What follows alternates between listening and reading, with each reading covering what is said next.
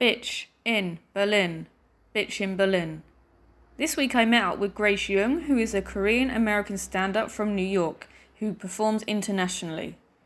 Her comedy blends short form storytelling with an absurdist bent, feminist wit, and bone dry wisecracks.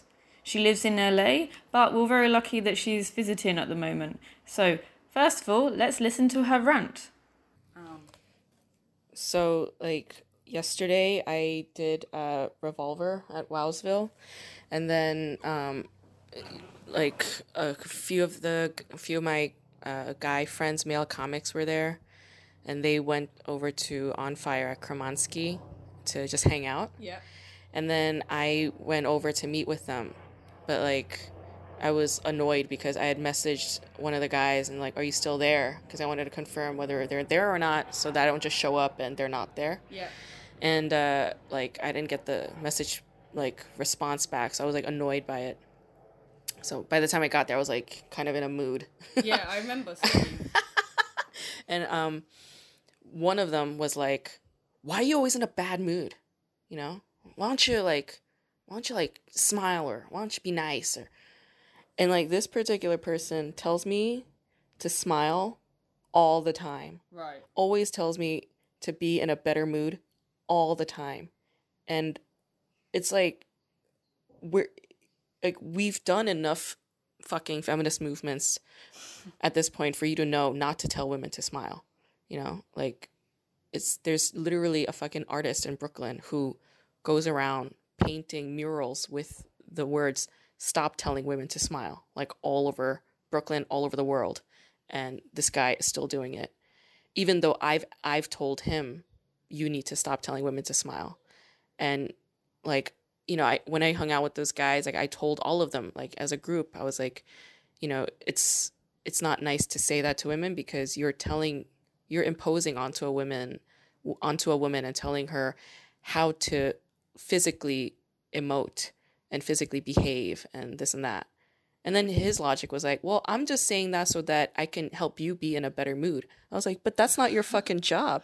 You know, why can't you just let a woman just be her own autonomous self and let her just be her and let her feel whatever she wants to feel and be in whatever mood she wants to be and have a facial expression as however she pleases, because that's her fucking body, you know? And those are her emotions and her feelings. Why does she have to make you feel feel comfortable or accommodate your emotional needs or your mood, you know, because she just wants to be however she wants to be. You know what I mean? It was just so annoying. And I've explained that to them. And then one of the guys was well, I kind of agree with him. He's just trying to help you be in a good mood. And I was you guys have to stop agreeing with one another, because you're all guys. You know what I mean? And you wouldn't like it if a woman came up to you and said, "Hey, why don't you lighten up a little bit? You know, why don't you sit up straight, and why don't you just put some makeup on? Put a little makeup on. You know, I think you should work on your cheekbones. You know, why don't you fix your face up? Why don't you lose some weight? Why don't you not ejaculate all the time? How about don't ejaculate? Do not jerk off. Don't jerk off. Hey, don't ever talk about your penis. How about that? Don't ever talk about your penis." I was how would you like it if people who are not your people kept telling you to be something that you don't want to be, you know, and won't let you just be who you are? And then they were okay, you know, we get it. But then last night he said it again. Why are you in such a bad mood? Why can't you just be in a good mood? And it's why are you always telling me to be in a good mood? You know what I mean? It's just started to escalate. And I was just I don't know. I kind of had it at that point. And I was just drinking more. And I was just bitching about it.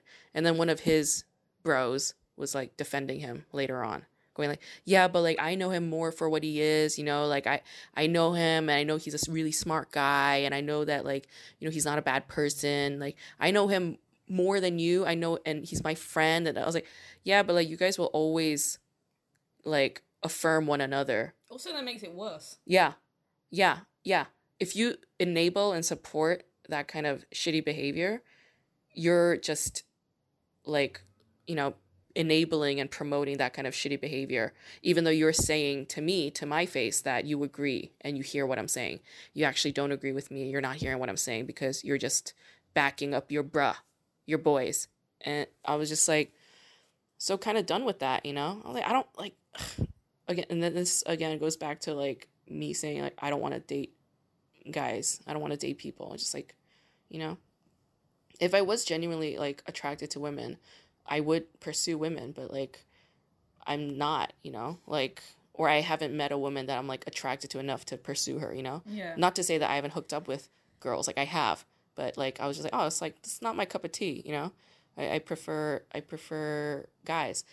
So yeah, I'm just like, okay, then I'm just like not gonna date. And in fact, I got to one point where I was like, maybe, and this was like when I was on acid, I had this thought. I was like, women are increasingly not procreating because they're mad at the patriarchy in the world. So they're like, okay, if you're gonna mistreat us and treat us like garbage all the time, then we're just not gonna give you children, you know? Yeah. Which is what people need in a society, a capitalist society. They need bodies, you know, to both be laborers and to be consumers. So I was just like, yeah, like, so then this is like a radical feminist stance to like choose not to have a child and be like, I'm going to withhold it. I have this great ability to have a baby. I'm just like not gonna have a baby. Yeah, fuck you. Sure. Yeah, and so and then it got to a more extreme idea while I was on acid. I was like, wouldn't it be great if women can evolve out of having periods? Because I know, that's the next step. that's the goal. That's the next thing. And I was like, I want us to evolve out of having periods so that like we're not like. I mean, we kind of can because with the contraceptive pill has so many side effects, so it's a weird one. Yeah, it fucks up our body even more. Yeah. And actually, it's like for guys, they're like, oh, well, that's great. Then I don't have to use a condom, you know, or fucking deal with your blood. Yeah, yeah. You don't have to. Yeah, you're not gonna bleed all over the place all the time and bitch about how much you're bleeding all the time. So. Yeah, I was thinking more like radically in terms of that, like physically or physiologically, anatomically, how can we protest with evolution? You know? Researchers, get working.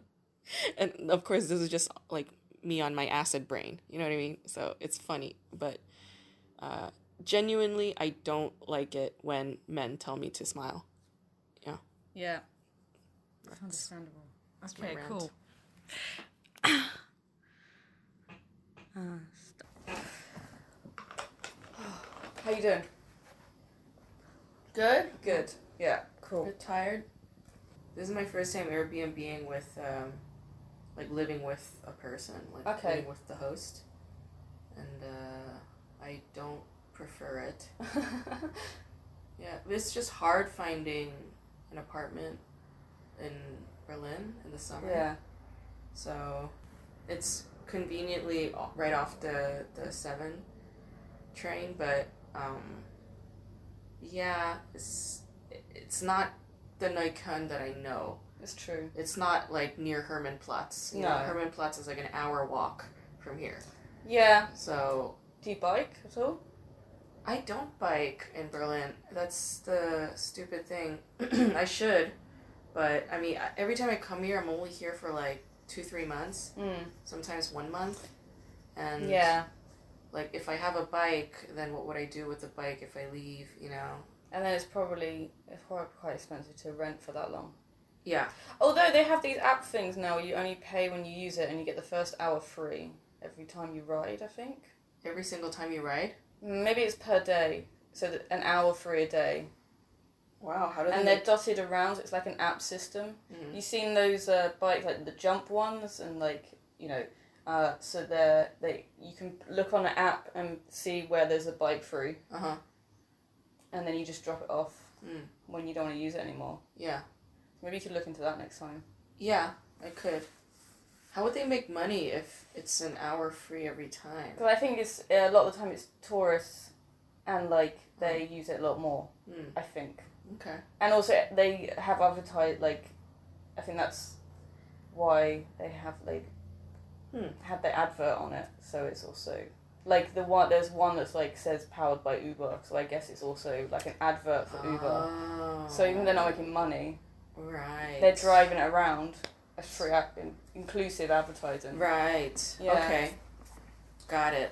thing. And I think one's is Barclays as well, so they probably get money from Barclays or something Okay. to have it. So there's always ways. Interesting. Yeah, it's an advertising involved. There's a sponsor I really want. Oh, who's that? It's Otto Berlin. They make these jackets. This Okay. one. I own like 5 of their jackets. So what is it, a Berlin company? It's a Berlin designer company, and they also are associated or own the shop Jimmy's, that bag over there, Jimmy's. Okay. And it's a boutique in Prenzlauer Berg and in Hackeschermarkt. And yeah, I love their jackets. I have like so many of them, and I always wear them when I go on stage. Right. Cause So it already works then. Exactly. So I feel like You could contact them. they follow me on Instagram now. Yeah. But I mean, the worst can do is say no. I want them to give me more of their jackets. Or If you're wearing them on stage and you're like, you know, I'll just make sure there's pictures of your stuff online. Do you know what I mean? Yeah. Why not? Yeah. I should talk to the owner. Maybe they could sponsor one of my shows. Because I think there's a few uses Crazy Bastard sauce. Oh, right, yeah. So it doesn't have to be like a company you're like, oh, I'd rather not support them. Yeah, I see that sauce everywhere. Yeah, I've heard it's good. I'm not really into spicy sauces, so... Oh, yeah, but, because you're English. Yeah. Yeah. It has changed more with age and more into spices now, but like... It's weird because if you go into like a German place, it's like, I can have something that says spicy, but then I'll go to an Indian and it's like... We'll say like there's no spice. I'm like, oh. Right. Yeah. So, depends. Still. Yeah. Right on. How are you with spice? I like spicy food. It's not good for me, but I like it. I prefer like spicy food if it's like Korean spices. Okay. I can't really do like Chinese spices. I definitely can't do Thai spices. Okay. Those chilies are different, you know, depending. How are they different? Because I'm so out of knowledge. Yeah. What is the difference between Korean and Chinese? Well, the Chinese it depends on the region in China, but they have, you know, have you had mapo tofu? No. So they have this certain spice. It's like, it means like, the spice is named after the chili that makes your mouth numb because it's so spicy. Okay. So it has this like, and people like, they like this flavor. And it has like this sort of a, how do you say, like a coriander kind of flavor as well. Okay. It's like a very like herbal spice. Okay. And that will fuck me up. I like it. What do you mean by fuck you up? Like it'll fuck up my stomach. Right. Like hospitalized? No. Like I'll just like shit my brains out the next day. Okay. But I like it, but like I can't eat it often. And if I eat it, then I'm just like, okay, well, I'm just gonna have to clear my schedule tomorrow. You know that. You know what I mean? Wow. Thai spices, they make me sweat immediately. Like, have you had a papaya salad from a Thai restaurant? No. You really need to eat. I don't like spice. I always avoid. Yeah, you really need to explore your cuisines, like I said, man. with age, it started to get like my taste buds are getting more interesting. Definitely. Yeah. So now I'm trying more stuff. But you must have had Thai food. Yeah, I always get like the thing that's the lightest, and then often it's still too much. What do you? Or I need loads of water. It's okay, but I have to keep having water. Yeah, no, then don't have Thai chilies because it'll fuck you up. They're very small. The Thai chilies are very small. They're red, and they're very spicy. Like the heat is so intense. It's not even like a flavor. It's just like a whole sensation. Like my whole body, I just start sweating buckets immediately, and that to Thai spices, it gives me a headache after. Like it's very potent. But I love papaya salad, so like if I get it, then again I'm just like, okay, I'm gonna be sick for the rest of the day. I'll just be tired and sick. But the Korean spices, like they have it's called gochugaru, which is just red pepper flakes. Okay. They sell that, and they have gochujang, which is red pepper paste, and Koreans use it for like everything. Like, you know, they make kimchi with it, they make sauces with it, they make stews with it, and I guess since I grew up eating it, you know, since I was a kid, like my body is somewhat adjusted to those spices. Yeah. So I can handle it. and it doesn't, like, make me shit my brains out or anything. I'm fine when I have Yeah. them. I do sweat a little bit, though, when I eat spicy food. But I generally sweat a lot. So, yeah, that's just how my body is. But generally, spicy food is not good for me.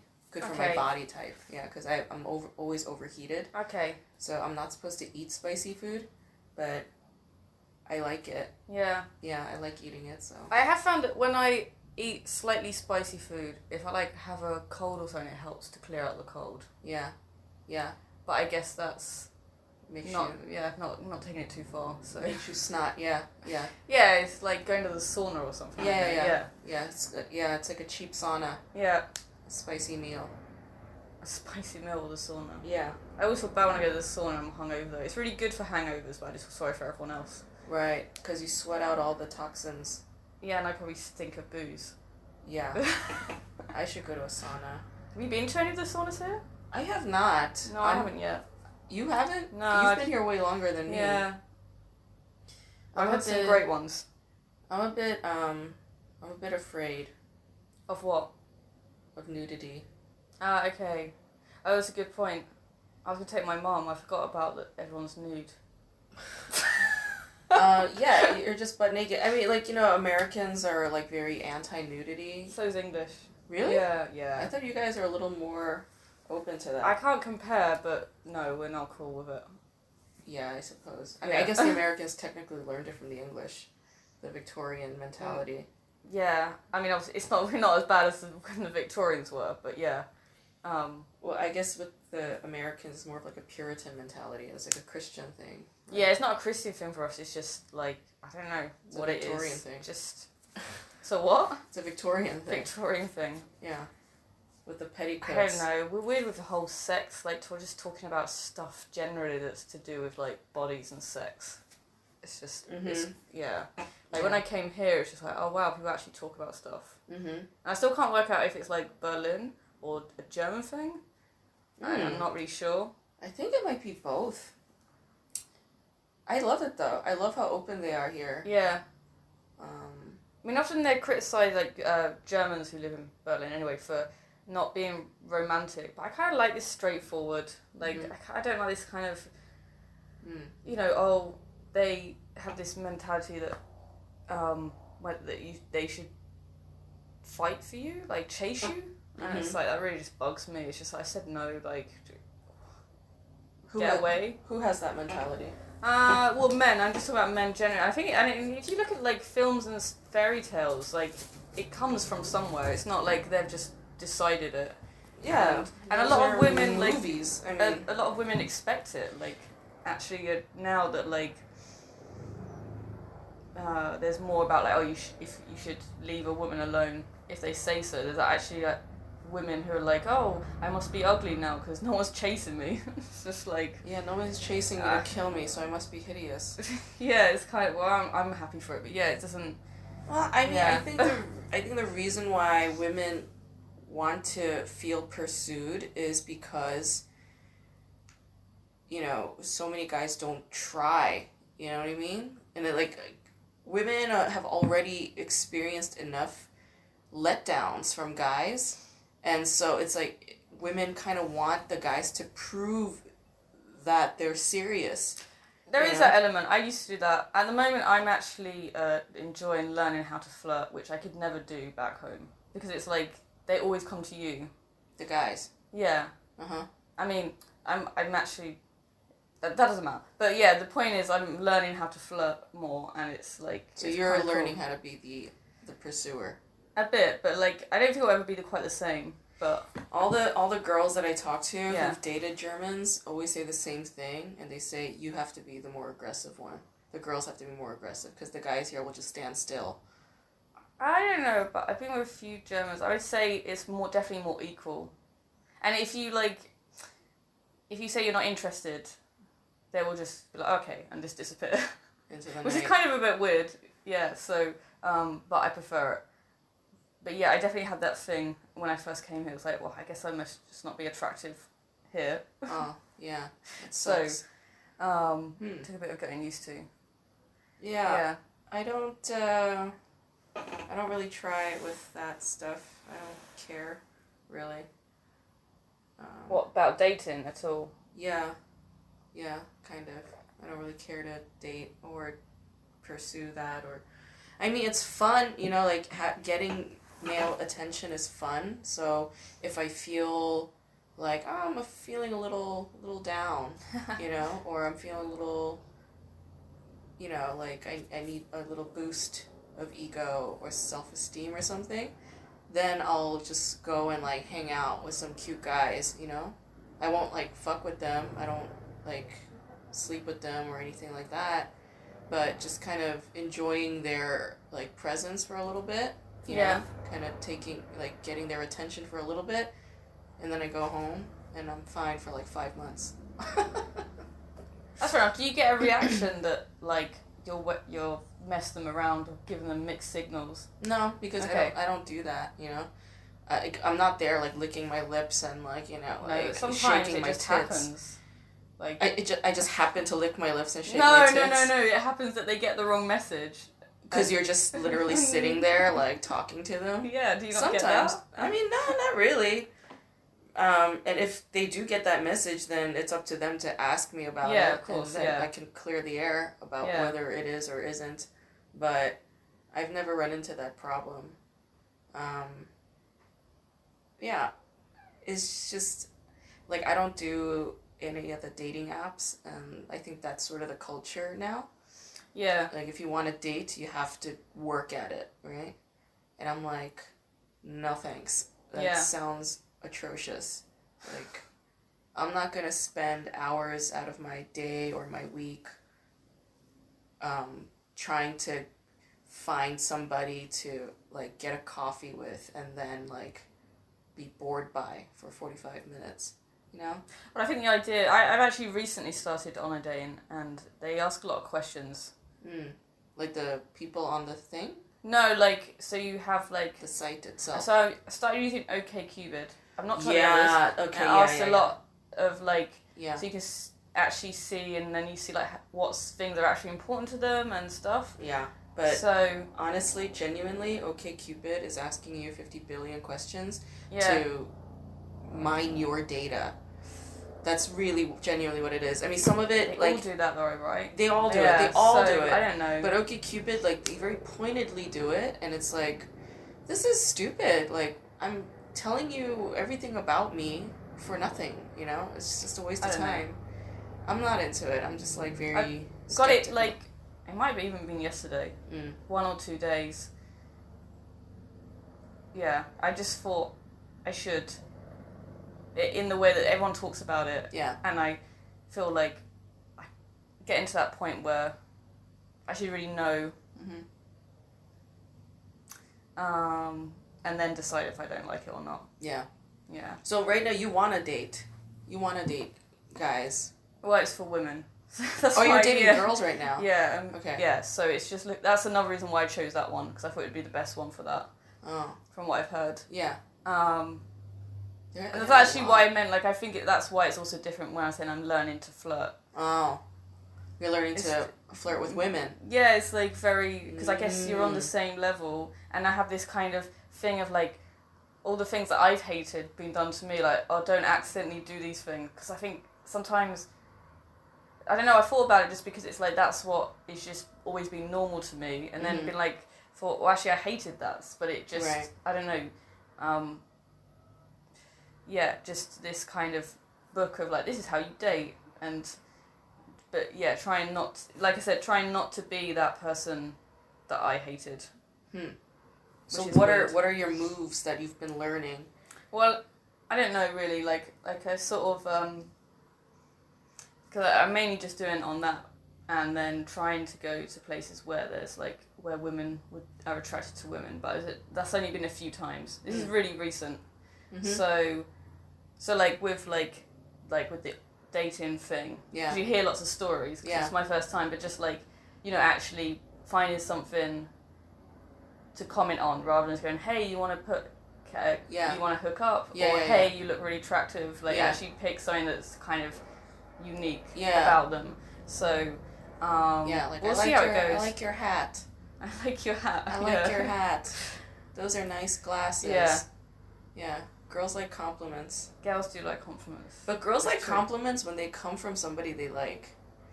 Yeah. Or for me personally, like, I'll get a compliment from somebody I just don't give two shits about, and then it means nothing. Yeah. I know that's of an course, awful yeah. thing to say, No, but I it's mean, also the that's truth. just, like, why would it not be like that? Exactly. You know, like, if somebody that really, like, if, like, you know, Barack Obama was like, hey, Grace, nice hat, I'd be, like, fucking over the moon. You'd But be if talking about it all year. all year, the rest of my life, god damn it. But, like, if some, like, nobody who gives a fuck was like, nice hat, I just say thanks, and I wouldn't think you know, I wouldn't think nothing of it. It's sad how that is, but It's not really. I mean, that just makes sense, so right? we're just conditioned to think this way. Yeah. Guys have this misconception of me, or misreading of me, Okay.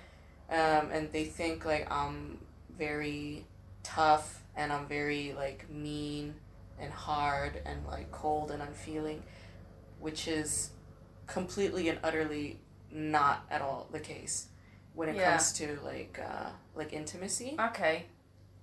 I'm all the opposite of that. So I don't think they realize, like, how taxing it is and how much it takes out of me Yeah. when I open up to a person. Like, once that opens up, Right, it's I see. like I'm, like, done for, you know? Like, my day is fucked. My week, my month, Yeah. however long I would be having feelings for that person, Yeah. I'm just, like, ruined. You Yeah. know, and it's not good for me at all. You know, it's obviously, like, issues with boundaries and, like, all of that shit, but like, that's just how I am, you know. So I know that about me too. So, like, in a way, like, a lot of my, how do I say, my demeanor is generally just a front. You know, it's just like, it's my guard is up. And, like, I mean, that's part of the reason why I do comedy, because humor is a great way to deflect. It's a form of self-defense oftentimes, you know? And, like, it's easier to make jokes about something rather than be sincere or, you know, honest, you know? And vulnerable. And, like, I don't... Yeah, and it's too hard for me. So, yeah, I think that's why I'm not dating at the moment. Also because, like, my priorities right now are very, very clear. Like, whereas when I was younger, my priorities were not that clear. Yeah. Like, I knew what I wanted to do. I've translated books. I've produced films. I'm still producing a film. I shot my own short documentary, which is still, like, I still have to edit and all that. But I was like, what is it that I really want to do? Right? Like, what, like, this is great, it's fun, but, like, I can't, like, with the writing stuff, I felt like I wasn't gonna become a good enough writer. Right. You know? I was just like, am I ever gonna get that good? You know?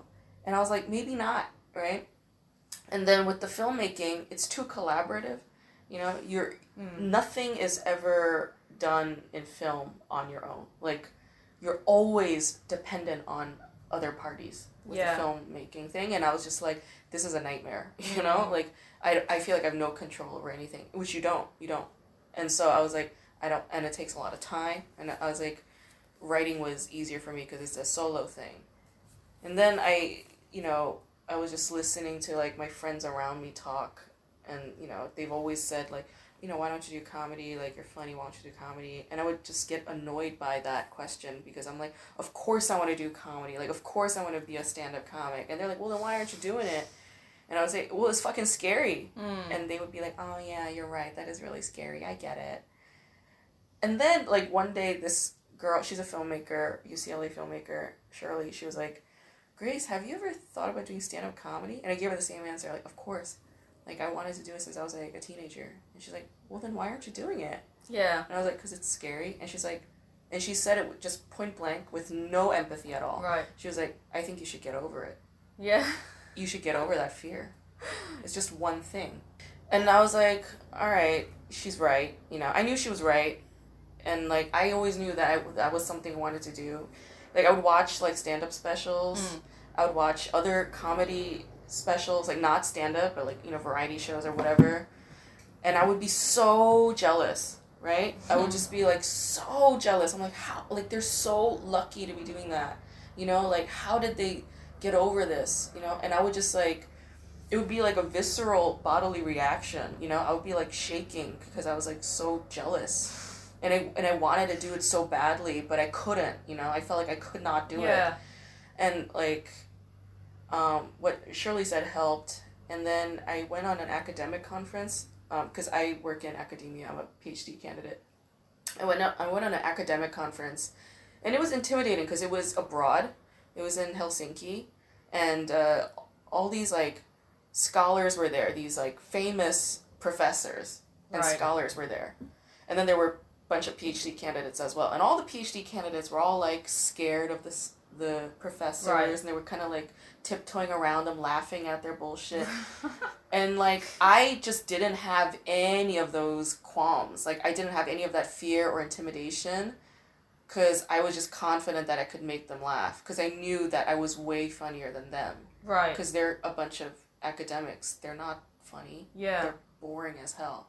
And I knew that they were also bored by one another. So I just, and I wouldn't even try. I would just be myself, and they would find me really funny. And like, those little moments of recognition, like self-recognition, helped me get over that fear and be like, okay, like, I'll do a mic, you know? So I started doing open mics at LA. And then, you know, the first two were really bad. And then the third one, I got laughs. Good. And I was like, I think I can do this. Yeah. And then, yeah, from there I just kept doing it. I try to do it every day. And did you have the idea of the character, because you said it's not a true reflection of how you are as a full person, or did it? Mm-hmm. How did that develop? I think it's a natural thing. Like, because when I'm on stage, I don't know if it's the same for you, but when I'm on stage, I'm very scared. Like, I'm very intimidated by being on stage, being looked at, you know, which is ironic because, like, what the fuck are you doing on stage, right? But I'm very scared. So my, like, the faces I make, the grimaces I make, my body language, all of that seems very, like, reserved and, like, almost, like, panther-like, like, very, like, you know, like, I'm crouching and I'm about to attack at any moment. All of that is just very honest, genuine reactions that my body is doing out of defensiveness, because I'm so scared. And it's so funny because people are like, you're so scary on stage. And I'm like, you have no idea how scared I am of you. You know, I don't tell them that. I just laugh and I move on. But then, like, people would come up and say, like, oh, you know, I was so afraid to approach you because your stage persona is so scary, but, like, in person, you're really nice. I was like, yeah, like, in person, like, I'm fine. It's just when I'm there, like, I have to be like that. Otherwise, I'll die, you know? That's interesting. Yeah. How do you feel after you got off stage? Like, just after performing? I'm, like, totally, you know, well, I'm still coming down from the adrenaline. Yeah. But then I'm relieved. And if the set went well, I'm very, very happy. Yeah. If the set went lukewarm, I'm like, all right, that kind of sucked. If the set went poorly, then I'm just, like, really, really bummed out. I'll be bummed out for the next 2 days, probably. Oh, wow. Yeah. So it affects me. But luckily, I didn't have too many bad sets recently. Like, I can't remember the last time I was just bombing from beginning to end.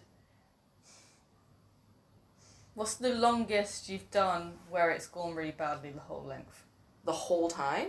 Yeah. I guess like 6 minutes. Okay. Yeah. Yeah. Yeah. So an open mic. Yeah, at a mic. Yeah, an open mic. Yeah. Because you do other shows as well. Yeah, I've done showcases. Yeah. Is there a showcase where it was just like bombing the whole time? No. There was a showcase in LA that I was doing. The crowd was very tough. It was like really late at night too. Right. It was like at 10 p.m. Okay. And it was going on till like midnight. Okay. So the crowd, and it was a Sunday night. Right. So the crowd is just tired. They're Yeah. tired. Most of them are friends of the comics. Right, you know? okay. And they didn't know you. They don't know me. They Right, don't care. okay. And nobody gives a fuck who the other comics are. Right. If they have no... Yeah. You know? So they were a very tough crowd. And, like, I had my set list written out, like, 2-3 days prior. And I was, like, you know, I was rehearsing it whenever I had time. And then I go on stage. And, like, most of the items on my set list were, like race-related topics. Okay. And so they're, like, you know, thought-provoking, witty race jokes. Yeah. And they were just, like, you know, you could feel the eye roll in the room. It wasn't that the jokes were not funny. It's just, that's not what they wanted to hear. Yeah. On a Sunday night, late that night, when everybody's tired and they don't want to think about shit like that. Heavy shit. Yeah. And You're so... quite heavy. Yeah, Stage, I could be heavy. Yeah. Like, and I was like, how do I turn this ship around? So I said a joke about pedophilia, and I said a joke about, like, vaginas and dicks, and they were, like, dying. Like, that's what they wanted to hear. Right. So that was That's something... Some audience. That's what I figured out. I was like, okay, Yeah. if it's late at night, don't do the heavy mental stuff. Yeah. Just do dick jokes, pussy jokes. That's what they want to hear. Yeah. And they loved it. And I was like, okay, I figured it out. Yeah. So whenever I get booked there on a late night, then I only do, like, easy, dirty jokes. Yeah. And if it's, like, earlier at, like, 7:30, or if it's at, like, a different showcase where, you know, like, the alt crowd is, like, you know, more liberal and intellectual and they want to laugh at smart shit, then I'll do, like, my woke, quote-unquote, woke stuff, you know, like the feminist and, like, racial politics, identity politics, like, that kind of stuff. So that was also, like, a really nice learning curve for me, like, figuring out the audience and, like, learning to meet their needs, you know? Because I remember that same night, there were comedians yelling at the audience, going like, you know what the comedians are saying out there about you? They're like, you're a shitty crowd. They're saying you guys are shitty. What the hell's your problem? Helps. Oh my god, Yeah, that they're doesn't just, help. like, belittling and berating the audiences who are there for them. Yeah. The audience members It's the worst. spent money to be there. And, you know, clubs in the States, they require, like, a 2-drink minimum. And, dude, drinks at clubs are expensive. Like, you could get a Coca-Cola for, like, $6, okay?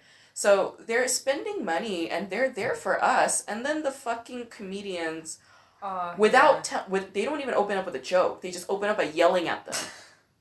And I'm just like, why are you ruining our room? Like, yeah. you know, just figure it out. Like, it's our job to figure them out. And let's say we run out of time and we don't figure them out. That's fine too. But you tried at least. Yeah. It's so annoying going after someone who's just accused the audience of not being good enough. Yeah, that's what happened to me. That happens to me often at that particular club. And the people who yell at the audience members and call the audience members shitty are usually white guys. Usually these self-entitled white guys who for some reason think that people should just love them and laugh at everything they say and adore them for no reason. Yeah. They haven't earned it, but they feel entitled to it for some sick reason. Is this in... You said LA, yeah. This is in LA. Yeah. And I'm just like, fuck you. Like, who the fuck are you? So how do you deal with it? I just, like, I mean, I'm venting about it now, but... Yeah. Like that, and then I would just go on stage and I would just do my set. Okay. And I would do the set that I know would work for a crowd like that, and they would laugh and they would love me. And then they would say, oh, we really liked your set after. And I would say, thank you, that was so nice of you. Yeah. And we would both mean it, you know? And it would be a nice thing. These people aren't going to go up to those assholes who berated them and say, nice set. You were right. We should be better. I've only paid money to be here. You're right, I should laugh at you, whatever you say. Yeah, you were right, sir. I'm a shitty audience member. What was I thinking? Not laughing. Let me suck your dick.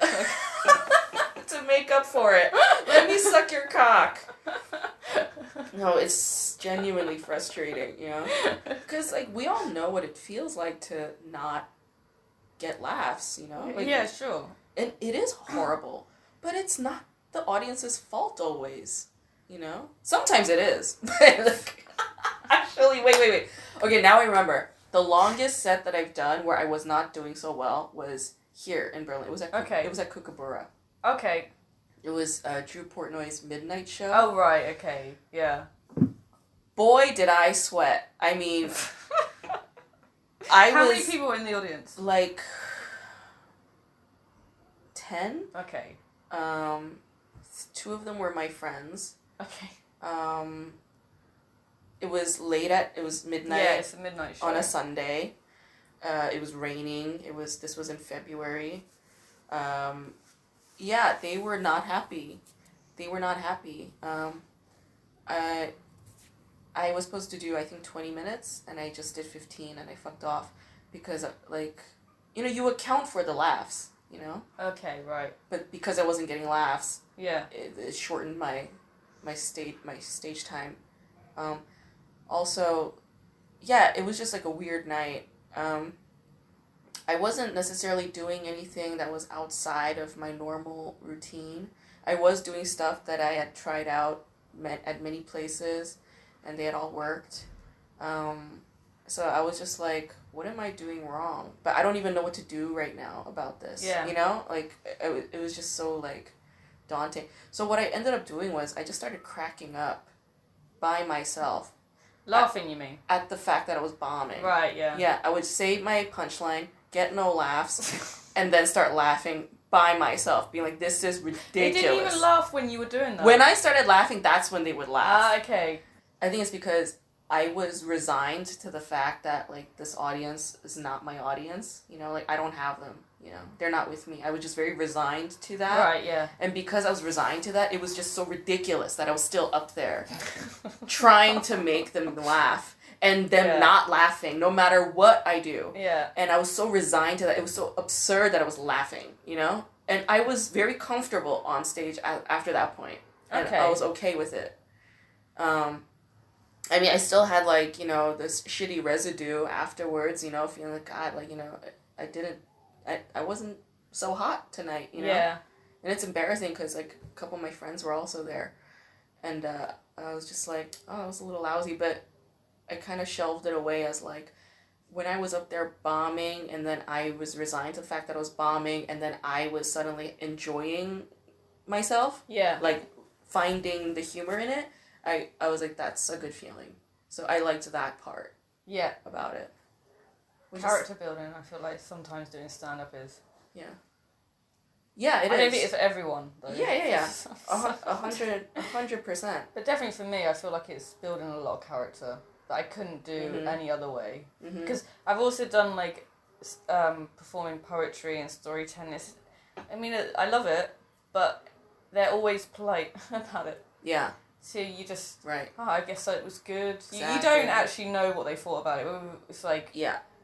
Yeah. Totally. They don't like me. How do I deal with this? Totally. You know? Yeah. And they're still gonna clap at the end, you know? They still clap at the end. With the poetry reading and they're quiet. They're silent the whole time. So you assume that they're listening. And very often they're not. And very moved by your words. But yeah, often they're not. Often they don't understand what the hell you're saying. But they still clap at the end. So that's the thing. That's the difference in stand-up. Like, I said this to a bunch of other comic friends of mine recently. When you're bombing, it's like saying I love you to somebody and then them not saying I love you back. And everyone looking. And everybody just is like, I love you. And that person just stares right back at you with, like, no emotions in their eyes, no love for you, and just dead silent. And it's like, wow, how can I go on with my life now that this has happened? And yet you go on. So that's what bombing is. Do you freak out more, or are you more nervous when people you know are watching? Like, not other comics, but if a friend is visiting or something and they're like, oh, I'll come see you watch. No, I don't freak out. Like, I did a Cosmic Showcase 2 weeks ago. It was a 15-minute set, and I had finished my entire set list at 13, within 13 minutes. Oh, okay, 13 or 14 minutes. Yeah. So I didn't get the light, even though I had done everything I planned to do. And they had worked. I had a good 13-minute set. What I should have done was gotten off stage. Right. But because I didn't get the light and I felt the pressure to fulfill Yeah. my 15-minute duty, Yeah. I said another bit Right. that worked like 70% of the time. Right. And it fell dead flat. Oh no. And I'm like, I can't leave the stage with this. Yeah. So I did another bit that's relatively aggressive, but always got laughs. Right. But it's relatively aggressive. And in comparison to my set list that evening, it was starkly aggressive. So I was like, well, I'll have to use that as my closer then. And I do it, but then by that point, the audience just seems like frightened and confused. But they still laughed, you know? Okay. It was like lukewarm, tepid laugh. So I was like, all right, well, I guess that'll have to do then. And then I got off stage. And my friend was there. Yeah. Like a friend of mine who lives in Berlin, and like he's very supportive of my stand-up. And he hasn't seen me on stage in a while, so like he had come to my like long showcase thing. And that was like kind of embarrassing for me. Because I wanted to do really well, but like, you know, my friend had to witness me not do so well. So I don't freak out. Like, if my friends want to come, I'm, like, fine with it. I'm happy to get the support still. But you do it with the risk of failing, you know, or not doing so well. And then your friend having to witness you not do so well or fail. And me, as somebody who's, like, you know, afraid of, like, vulnerability and intimacy and all of that, like, I don't even want my friends to see that side of me. You know what I mean? So, that part is irritating. But I think, like, over time, like, I'm starting to feel it already, like, not having anybody there that I know is better, in a way. Like, I wish there was nobody, like, I wish the room was just all strangers. Like, not even other comedians? Or, you okay with that? Well, yeah, I mean, that's just inevitable. I can't control that. No, but in an ideal world, hypothetically. Yeah. Well, I feel conflicted with that, because there are comedian friends of mine that I really, really love, and if they're there, like, laughing, I feel so supported and good. Yeah. But the downside to that is I don't know if they're laughing because my jokes are actually funny, or if it's because they're just supporting me because they're my friend. So for that reason, I wish they were not there. But having them there is, like, so nice. You know what I mean? Okay. And I don't even want to become, like, dependent on that either, you know? Like, right, I want to be able to stand on my own. Yeah. So I feel conflicted with that. With the other comedians, like, the ones that I either admire, look up to, or comedians I don't like, if they're there, then I also feel pressure. Well, not the ones I don't like. The ones that I look up to, that I admire. If they're there, then I feel pressured to really kill. And then the people that I don't like, I don't care if they're there. Like, I prefer it if they stay and watch me kill. You know what I mean? Right. So it's like a vindictive kind of feeling. So I'm driven in different ways, I suppose. So it depends on the comic. September the 14th, Saturday, you're doing a show called Bumblebee? Bumblebee, yeah. Yeah? It's 2 black guys and 2 Asian girls. So black stripe, yellow stripe. Yeah. Bumblebee. Isn't it like the tagline is something about stinging? Oh, so that's a Muhammad Ali quote. Oh, okay. He says, float like a butterfly, sting like a bee. Okay. And it's such a beautiful quote. And so, yeah, we're going to float like butterflies and sting like bees. How are you going to do that? By doing really well. Okay. It's a strong, really strong lineup. You know, we got Daniel Olel, very, very funny. Erica Radcliffe, obviously, very, very, very, very funny. I'm there. You're really funny. I'm there. I'm going to say it about you so you don't have to say it about yourself. Thank you. Grace is really funny. And Tyrone, of course, like Tyrone. Very, very, very, very funny guy. Berlin's beloved. And you're all quite different styles in a way. We're all so But you're all kind of similar. Yeah, we're just so starkly different. I think that's wonderful about us. We're just so radically different from one another. But we get along. Like, I love those guys. We get along really well. Yeah. So that's what I like about Where this is it? lineup. It's at 800A. Oh, nice, in Wedding. In Wedding, yeah. A room I really love. and Fabio was very kind enough to let us use the venue. Yeah. So. Have you got? What is it? Ticketed? I think you can RSVP on Facebook, or maybe there's an Eventbrite. Eventually, there will be an Eventbrite. Okay. So booking RSVPing beforehand will guarantee you a seat, and it will obviously sell out. Like all of Tyrone's shows sell out. Yeah. So RSVPing is highly recommended. It's not it's not pay to get in. Right. So it's donations. It's still donation. At the end, yeah. So it's technically a free show, but you're getting a great free show. So please donate between 5 to 10 euros, and that'll help. At least. At for least. Those 4. Yeah. Yeah. For these 4, my God. Yeah. I mean, you're getting cream of the crop. You really are. You're getting grade A beef. You've got Tyrone who just does so many shows. Yeah. And, like, sometimes someone will go on. Yeah. He's made the whole room feel awkward, and he'll have them back on track in, like, 10 seconds. Yeah, I know. That's what I love about Tyrone. Like, there was this guy, he was the closer. He was the headlining act. Right. And he ended with a punchline. I don't even remember what the setup was, but the punchline was, "So we raped her." That was the punchline. To a fully... the headliner, I mean, I've seen that a lot at Joke Time, but... It was a fully packed room, very hot crowd, and that was his punchline, and nobody laughed. Of course. It was good, dead, pure, deafening, dead silence, and all of us, just like us comedians, we're all just looking at one another in shock, like, what? And then he pointed at a woman in the audience, was like, "What, you don't like that joke?" And I was like, "What, you're gonna bully her into liking a rape joke? Are you kidding me?" And then he got off stage, and then he just went home. Like, we didn't even hang out with him, right? And then Tyrone went on stage, and he just brought it right back up, you know? Yeah. Like... So, yeah, we'll talk about the other people, I was going to say. So, Daniel... Is it Olel? Olel, yeah. Daniel Olel. So, yeah, he's... Well, he's African, right? What part of Africa is he from? He's from Uganda. Uganda. And he's kind of like the confused African that came to Europe. That's how... He talks a lot about trying to integrate here. Oh, okay, yeah. Yeah. Daniel is such a sweet person. Like... Yeah. He's so, like, genuinely, like... He has this, like, pureness to him, you know? And, like, it's so nice to be around that kind of pureness, because...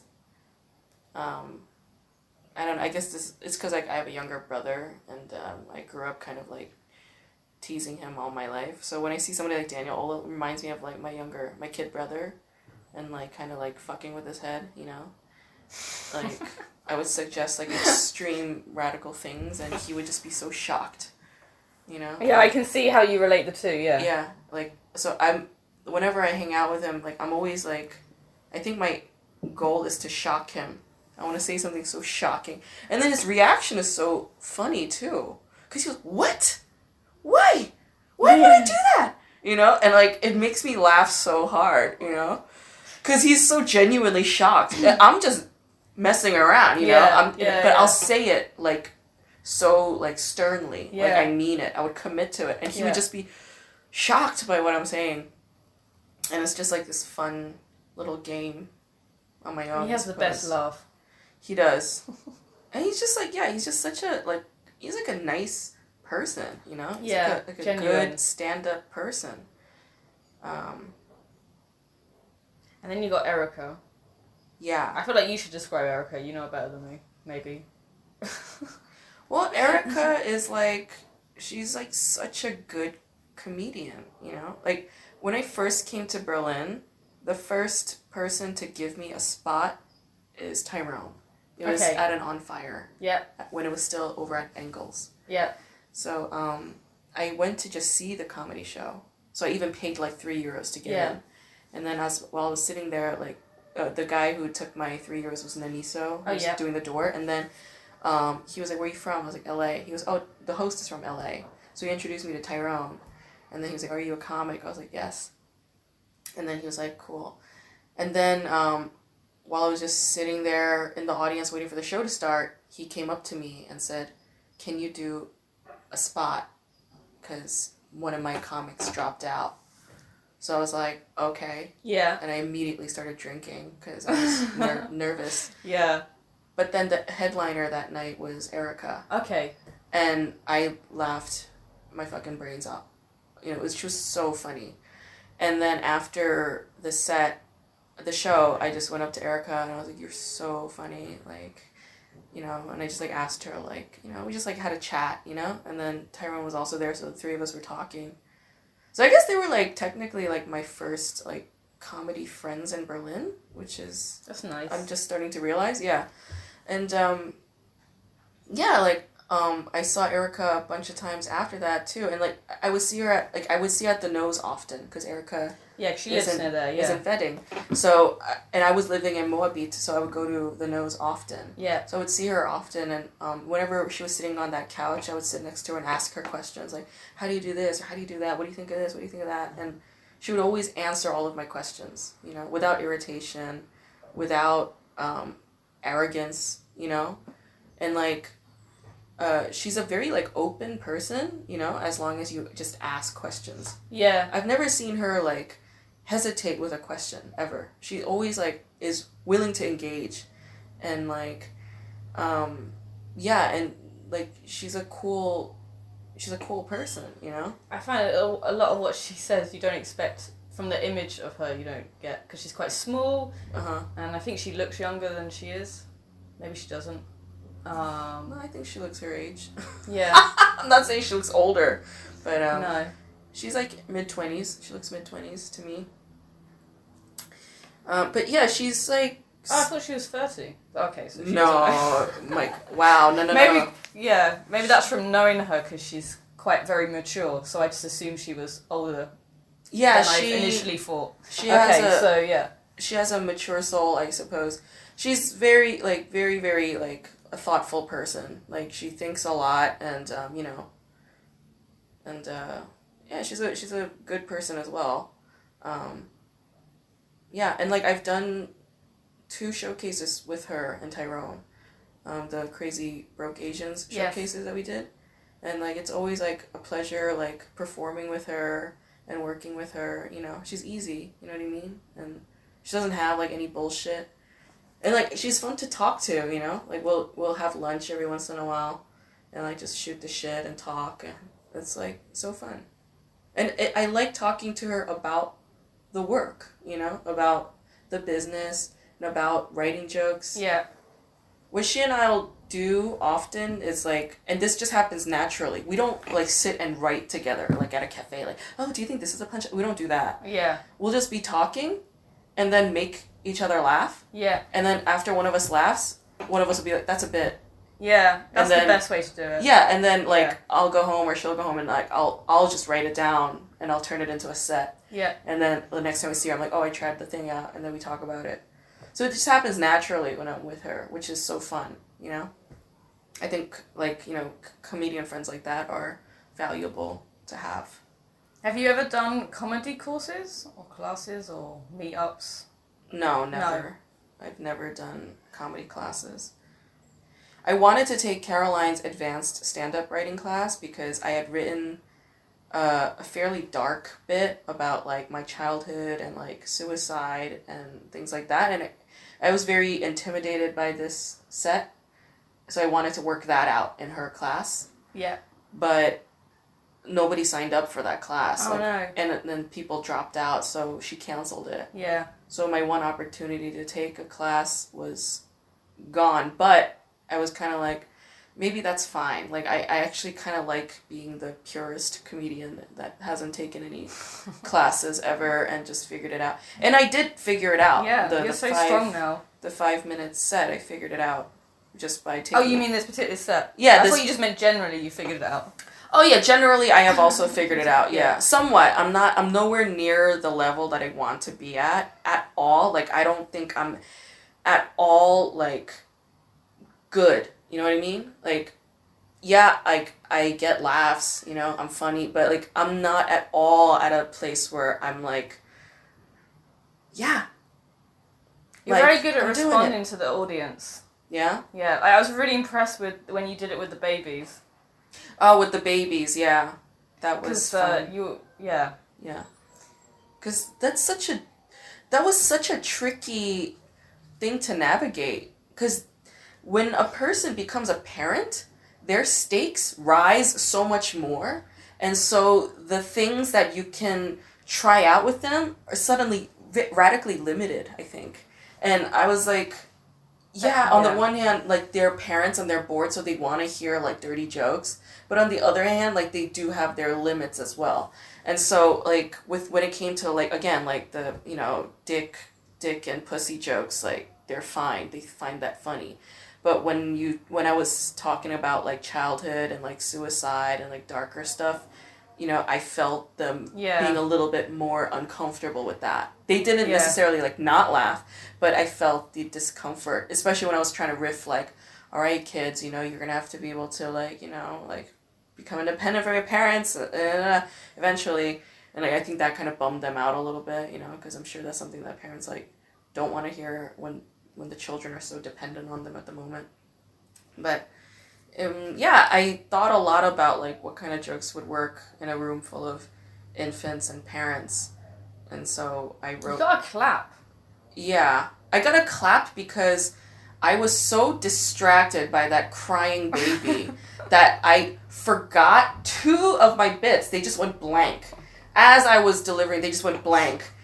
And I was just like, genuinely, my question was genuine when I said, how do you guys do this? And they clapped because that was the funniest thing for them that day. Because they were like, yeah, this is our life. Because for them, they're so used to hearing kids cry that it's just white noise to them. And they could still focus on whatever they're doing. Yeah. They come out, but for me, I can't stand it when children cry. It's like the worst noise to me. It's so horrible. It's such a horrible sound. And it's so distracting. And so, like, it really, like, fucked with my set and my bits, and I was, when I said, like, how do you do this? I was genuine, and I think the sincerity made them laugh, and I think that's why they clapped, which I appreciated. So yeah, I'm gonna do another baby one on Thursday. Okay, you're gonna do the other one. The projectile one. That's cool. Yeah, and I'm looking forward to that one, because doing this gig gave me some jokes for that gig, you know. But yeah, it was like really a great exercise and challenge, because in a lot of ways, like, doing gigs like at clubs or at random venues, like, more than half of the audience is gonna be like infants, like distracted infants, you know. They're not listening, they're too drunk, they're not interested, they are talking, they're looking at their phone, you know, they're like not, and so that's a really good practice. To practice with babies is like practicing for drunk people. Yeah, to a comedy audience, you know, that doesn't know who the fuck you are or care who the fuck you are. Yeah, you know, I'm talking at our level, you know, when we're a bunch of nobodies. Like, it's the perfect... We are, yeah. That's the perfect room to practice in. And I loved it, though. I genuinely loved performing there on Tuesday. I would say, because I've been to both now, just because of the layout of the room, the Comedy Cafe one is a bit more focused, because if they want to just be with the baby on their own, they go out of the room. So, whereas obviously with this one's a kinder cafe, so there is actually kids playing with things. Yeah. And crying, and they're not going to leave another room. They're going to stay there. Yeah. It's like, once, if they're in there, they're actually like, oh, the baby's okay now. Yeah. You know, for the moment. So, totally. You get less, like, I think there's some breastfeeding, but kind of less of that, so you might find it a little bit easier. And because you've done it already. Maybe, I think as well, so. Yeah. It does give it a different vibe. Yeah. And, like, I was talking to Dan Stern. I saw him on Tuesday at Laugh Riot that evening, and I was like, oh, I did the baby thing, and he was like, oh, how'd that go? I was like, it was good. And then he was like, you know how a Comedy Cafe stage feels so, like, cold for a stand-up? So I was like, yeah. He's like, well, when the children are there, it really warms up the room. It's true as well, yeah. And I was like, oh, that sounds so nice, you know? So I'm looking forward to doing it. And Dan's also a really, really fantastic host. That's the other thing. Dan and Michelle are very different hosts. So, yeah, it just has a whole different vibe to it. Yeah. Yeah. Yeah. Definitely. I've never seen Michelle host. I think I saw her do a set at the Nose like once. Yeah. Last year in Okay. like September or something. But I just remember her name and the fact that she was another Asian American woman living in Berlin. And that's all I remember about her. I don't remember her set. I don't remember anything else. She's more of a rifter. Is that the right term? Someone who riffs? A riffer? Riffer? Yeah. Whereas Nama is more like she's got jokes. She has her set. Yeah. So, yeah, totally different. And obviously Dan and Lilian are totally different. Yeah. So, very, very but different. all good in their own way. Yeah. Yeah, they're all really, really great hosts. Like, I envy that. I've never hosted. Do you want to? Not really. Okay. I don't think I'm a very accommodating host. You know what I mean? It'd be a certain type of show. Let's just say that. Sit down. Sit wherever. Don't talk. You know? I'd be so mean. No, and like I get similar reactions from like students because I teach at UCLA. I'm a teaching assistant, so I'll get these undergraduate students, and they're all like so fucking scared of me, you know. And I'm like, that's perfect. That's exactly what you want. That's what every teacher wants. yeah, but I don't want them to be afraid of me. I just want them to do their goddamn work and learn, you know. Well, you can't have it all. So. That's true. I can't have it all. So like I'm That's just better than they throw in things at you. Yeah.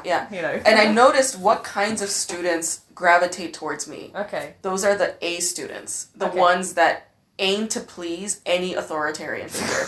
Those like that the tryhards, you know what I mean? Right. The ones that are used to challenges and like rigor. Those students would always give me a good review or like say nice things.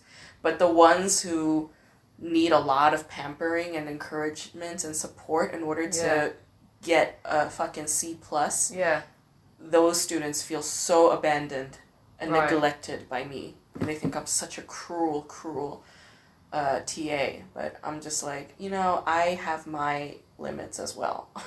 And I can't always. So I've just been telling people, like, maybe I shouldn't go to, like, a teaching-focused university. I should just look for a research-oriented university where I can, like, focus more on my own research rather than focus too much on teaching. Because maybe teaching isn't necessarily a gift I have, you know? Is that an option? Yeah. Yeah? It is. It's an easy one. Totally. It's not an easy one, no. Oh, it's not an easy one. I mean, it's very competitive to get a tenure track professor job in the States. Anywhere in the world, actually. But, like, at least I know my options and, like, where I should gravitate towards. I don't mind teaching. I quite like it. But it's just, like, I mean, if more is required out of me than I'm willing to do, then I'm like, okay, then that's not for me. I'm just at a point in my life where I'm like, I know what's for me and what's not for me. And if I have to try too hard to do something, then I'm just not going to do it because I know I have other things to do. Yeah. You only got so much time, right? Yeah, and I just want to live a happy life. Yeah. I want to live a happy life. What is a happy life for you? Just leave me the fuck alone. Okay. Yeah. Just when you're on stage, should you all fuck off? Just leave me to do what I want to do and don't get in my way. Like, that's genuinely it. Like, I like to do it on my own. Okay, right. Leave me Fair alone. enough. Yeah. I'm so happy when I'm, you know. Like, nowadays I'm so happy because it's summer break and, like, I do my writing during the day and I do comedy at night, see my friends after, have lunch with a friend during the day. It's like, I'm so happy, you know. Nobody's hassling me, breathing down my neck, telling me to do this or do that. So, yeah. That's cool. Yeah, man. Yeah. Catch Grace, along with 3 other great comedians, at 800A this Saturday. I guess it starts about 8, is that? Doors open at 8. Yeah. 8:30. Show will probably start at 9. And RSVP, I'll put the link on the bio. Cool. Okay, bye! Bye. See you next Tuesday. Bitch in Berlin. You can contact me at noseofwax@gmail.com.